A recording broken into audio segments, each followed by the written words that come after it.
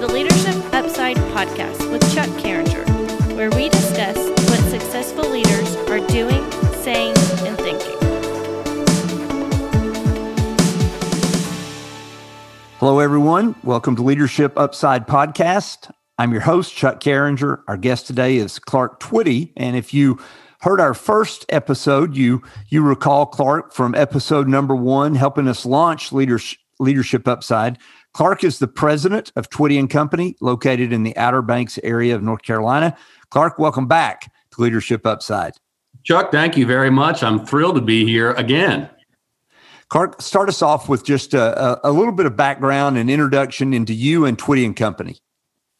So Twitty & Company is a hospitality property management firm in northeastern North Carolina. Your listeners probably heard a description of that the first time around. A little more interesting description might be that Twitty & Company has had the opportunity, having been in business for more than 40 years, to look at successful outcomes for vacation rental homeowners and traveling guests, literally hundreds of thousands of times. And being close observers to that, we think some of our pattern analysis is among the best in the country at understanding what successful outcomes are for homeowners and their guests.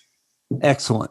Clark, when we were chatting about potential topics for the podcast, one of the topics that I've been very much looking forward to is what you called small things that can have a big impact, or some version of that. Would you share with us some, in your experience, small things that can have a big impact? I love this topic. And Chuck, I've got a weed eater in the background, so my apologies very quickly. I have often thought that so many of our successes, here, can we edit this out or should I start over? We'll just edit it out and you can pick it up right there. I got it. Time and time again, I have seen really good outcomes on our client services on behalf of our homeowners and our guests be the result not of big strategic principles or priorities, but of little things. And I've got several good examples. I know you and I have talked about these in several of our conversations. One of my favorites is one of our biggest clients, and I say client, one of our biggest homeowners who has more than $10 million invested here on the Outer Banks. Yeah, here, let me see if I can, hang on one second. I hate to tell our guys not to go clean up and make our stuff look great. Clark, one of the topics that, as we discussed the podcast, that I'm really excited about our listeners having an opportunity to hear you elaborate on is the topic, small things that can have a big impact in your leadership and business. Would you share some of those with us? Chuck, this is a topic that time and time again surprises me. We spend a lot of time, as I know a lot of your listeners do, talking about strategy and big strategic goals and those kinds of things. And yet at the same time, several of our best client relationships, and I say client, these are homeowners with significant investments here on the Outer Banks, are a direct reflection, not of our big corporate strategy, but of the small gestures we made in listening to them. Last time you and I talked about listening. The great example of that is one of our biggest clients is with us with the direct relationship to a cup of coffee that I called him out of the blue one day and said, "Can I buy you a cup of coffee?" And we visited for about 45 minutes over a cup of coffee. And it was $2 and it took 45 minutes. And that's one of our top 3 clients right now. Several other good examples of that. We had a home close recently. We sold a home for a record dollar amount here on the Outer Banks. And the gentleman called out of the blue on the phone and said he would like to see the home. And we began to walk him through a process and describe to him why he couldn't see the home in the way he wanted to see it. And he paused and said, "Hang on, let me stop you. Google me for a minute." And the gentleman obviously was very famous in financial circles. And that was a great example of us not pausing to listen first. We put the process ahead of the person. And I think we are full of small things around the company relative to values that inevitably are paving the way forward to our clients and our customers. Clark, if you don't mind, let's go back to the cup of coffee story, because I happen to know a little bit more about that story, and I don't want you to share more than you're comfortable, but what led, if you don't mind sharing, to the cup of coffee? Sure. This gentleman was not very happy with our service, and he reached out to me. He found me on our company's website and said, "Hey, I would just love to share my experience with you." And hint, hint, that's a great way to get to leadership in any organization, not to complain, but say, "I'd just like to share my experience." So I said, "I'd love to hear it." We met, we talked about several of his problems. I was very candid in describing why he had seen those problems and what we were doing to remedy them long term. But I also took the time to listen and ask about his family and those kinds of things. And after that conversation, he said, "Well, I appreciate you taking the time." And he called about a week later and said, "I'd like to buy another home." And then he called about a month later and said, "I'd like to buy another home." And to this day, now we have a glowing relationship with that person. And I think it was as a result of candor and also pausing to listen deeply. But it started with an unhappy customer who is now one of our strongest relationships. And I think what he was looking for was, let's see how honest and candid they are in describing and acknowledging my experience, going back to listening and trusting.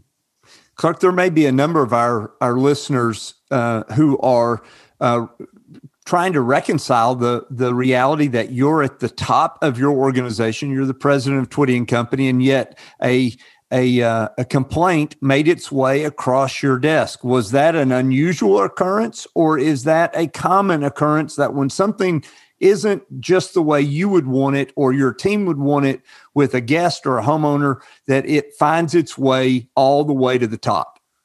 And that's a great topic too. A lot of your listeners, and depending on the size of the organization, you simply can't get to all the complaints. Or in our business, we're a small business, about 175 full-time staff. If the leadership is too accessible, you're essentially casting doubt on the ability of your unit level leadership to solve the appropriate problems at the right level. So you have to walk this fine line. I personally believe I love delegating to our frontline leadership. At the same time, there's no ivory tower. And I have found that as a leader in our small organization, the ability to engage directly with customers is something that should never be delegated. So I take time every day to read complaints. My email address is on our website, and that's not because I don't trust our people to solve problems. It's because I think it's imperative to understand customers not as data points only, but as people having human experiences and being authentic in the ability to engage directly with customers, particularly unhappy customers. And I think that's part and parcel of Twitty's leadership model. Everyone, well, let me rephrase that. No one is too busy to engage directly with the customer, and that tone is set from the very top. Awesome. Clark, all of us who have been on vacation or even just out to dinner or whatever the circumstance is where we've been customers, at some point in our lifetime, we have been disappointed in the level of service that we received. And you're in a very customer-centric industry, and your company puts a premium on the experience of those who are both vacationing and the homeowner. So you have customers on a couple of different levels. I'm curious, for you personally, when you're the customer, what is it you're looking for that would indicate to you, hey, there's a lot of intentionality and focus on customer service, or there's perhaps a lack of it? I spend a ton of time thinking about this. I'm so happy you asked. And so every year we welcome about 250,000 guests to the Outer Banks. I am absolutely convinced that customer service everywhere is just taking a back seat right now in this day and age. And the good news is the bar is really low to have a great customer experience. I think a great customer experience is manifested not in the big things. It goes back to that cup of coffee versus the big strategic goals, but in the little things. So I look for attention to small things. Clean bathrooms, empty trash cans are always a great example of an organization that pays attention to little things. Name tags, eye contact, standing up. Some people just call that simple manners. Some anticipation of me as a human being, some awareness of whether or not I've been there before, whether or not I might have a preference, whether or not my needs have been anticipated. opening front doors, for example, saying thank you, being the last person to speak. So many times I think customer service is not the big things, it's the small things. And then Rudy Giuliani, when he was the president, not a political comment, when he was the mayor of New York, the crime rate went down. He wrote a great book about it. And they said, how'd you get the crime rate down in New York City? And he said, well, it's easy. I started prosecuting spray painting because I figured if I would get the little things right, the big things would take care of themselves. In the customer service world, I always look for the little things. And I think that's very important. Colin Powell told a great story one time. He would go around the country and look at military installations. And he would look in restrooms because he knew that's where the troops spent a lot of time. And he would look in the barracks where they lived. And he would look for cracked mirrors, old equipment, damaged materials. And if people didn't take care of the things that impacted their people the most, he knew there was an organizational problem. If the little things were taken care of, he knew the organization was okay. Clark, as an organization who hires not only, as you said, 175 full-time staff who set the example, but also a large number of seasonal employees who you have for a shorter duration and who perhaps aren't as deeply engrossed in the Twitty culture.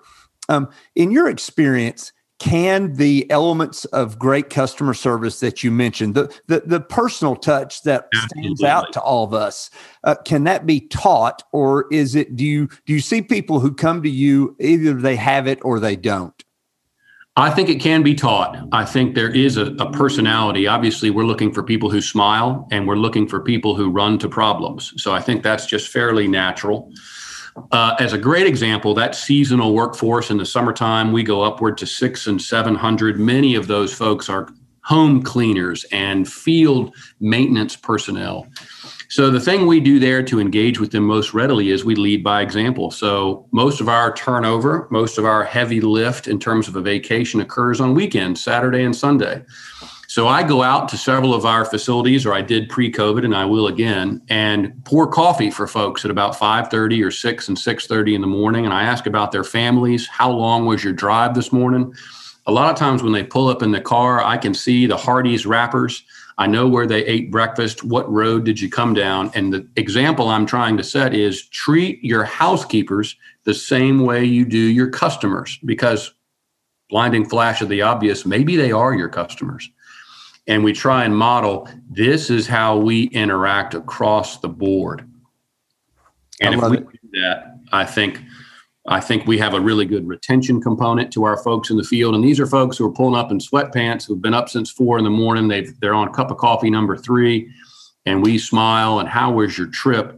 And I pour them a cup of coffee. That will never change at Twitty & Company, because we got to treat those behind the walls the same way we do the customer who comes into these immaculate front counters. Outstanding. Clark, I'm just reminded there's no opt-out of leading by example. We're always leading by example. The question more is our example worthy of being emulated? Are we setting the type of example we would want to see others carry forth? But there isn't an opt-out to leading by example. Do you happen to have another small thing that can be have a big impact handy you could share? I'll share 3 of them very quickly with you. I completely agree with no opt-out. A lot of times I see young people looking to advance their career, and they'll say, well, I need leadership opportunities either here at Twitty & Company or out in the community. And my comment there is, leaders lead all the time. They just do it. So if you come to us looking for those opportunities, that's a telltale sign that you're not looking for them organically on your own. So leaders just lead 24 hours a day. 2 quick things. One of the things that I think great leaders get right is they don't just do the right things, but they do them in the right sequence. Napoleon said that genius was sequence in many regards. So the sequencing of the right things is something that, frankly, I have stumbled on over the years. And now I think a lot about sequence, or I'll even say in terms of a ratio, I think as much about sequence as I do the individual things, maybe even more now that I say that out loud. Sequence to me is the art form of leadership, and I love that. And then I'll leave you with this. You have 6 components of leadership, and I pour over them on your LinkedIn. Thank you for sharing them. In our business, we have something not dissimilar. We offer a roadmap to all of our homeowners, and it's a very simple roadmap, and it starts with the quality of their home, the quality of their asset, because quality is always important. We combine that with strategy, the strategy of their home, and we've got a model and a matrix we use to articulate that. Execution, how we deliver service to that efficiently, effectively, reliably. And here's the interesting one. And then we multiply by trust, or we divide by trust. That's the relationship. That's very much a human component. If we multiply, we move faster at a lower cost. If we divide, we move more slowly at a higher cost. And that's very important. All those things together, if we multiply by trust, leads to a superior result. If we don't do any of those, now we're not going to get a superior result. We're going to get a good result or an average result. And that's a roadmap. And I know that dovetails a little bit with yours. What a powerful statement about the multiplication impact of having trust, or the divisive impact of the absence of trust. Fantastic takeaway. Clark, can we go back to the sequencing concept? I'd like for you to unpack that a little bit further, if you don't mind. Help us understand exactly what you're getting at when you are talking about the sequence of different things. So many times when we see problems or we have challenges as an organization, particularly the high red, the alpha personality that's highly focused, highly driven, sees a challenge, identifies a solution, and runs to that solution right away. And firefighting and a lot of personality components to that. Obviously, there's also the component that what's on the periphery so many times is the sequence. And the specific example is data analytics here at Twitty & Company. When we began to recognize the need for data analytics, we thought at the time that what we needed was a software solution to analytics. And we went out and spent a lot of money on it and bought it. We did need a software solution to analytics, but the sequence was wrong. What we needed was our own staff to begin to ask the questions of how they would use data analytics in their everyday engagements with customers. Were they ready to adopt analytics and embrace the discomfort of automating some of the things they were doing? Were they collaborative enough not to compete over the resources that went into this? And it's only once we had achieved those sequence that we needed to go out and buy a software solution. So we got the solution and then did all the people components. Time and time again, I recognize now that the people components of the sequence are the greatest predictors of success. And if you get the sequence wrong and put the people at the end of it, you have a much higher probability of failure, at least in our organization. We've learned that over the years, that the people and their ability to use this is a very important, critical component of that sequence. Outstanding. Clark, I want to turn just a bit, and as we begin to get close on time, I'd like to talk about your own leadership growth and development. In the first episode, you shared your background. You've got extensive leadership experience in a variety of roles in the military, at the state level, in your own organization. How do you go about continuing to grow in your capabilities as a leader? Can you just share some of the things you do, some of the impactful moments for you personally as you continue to grow as a leader?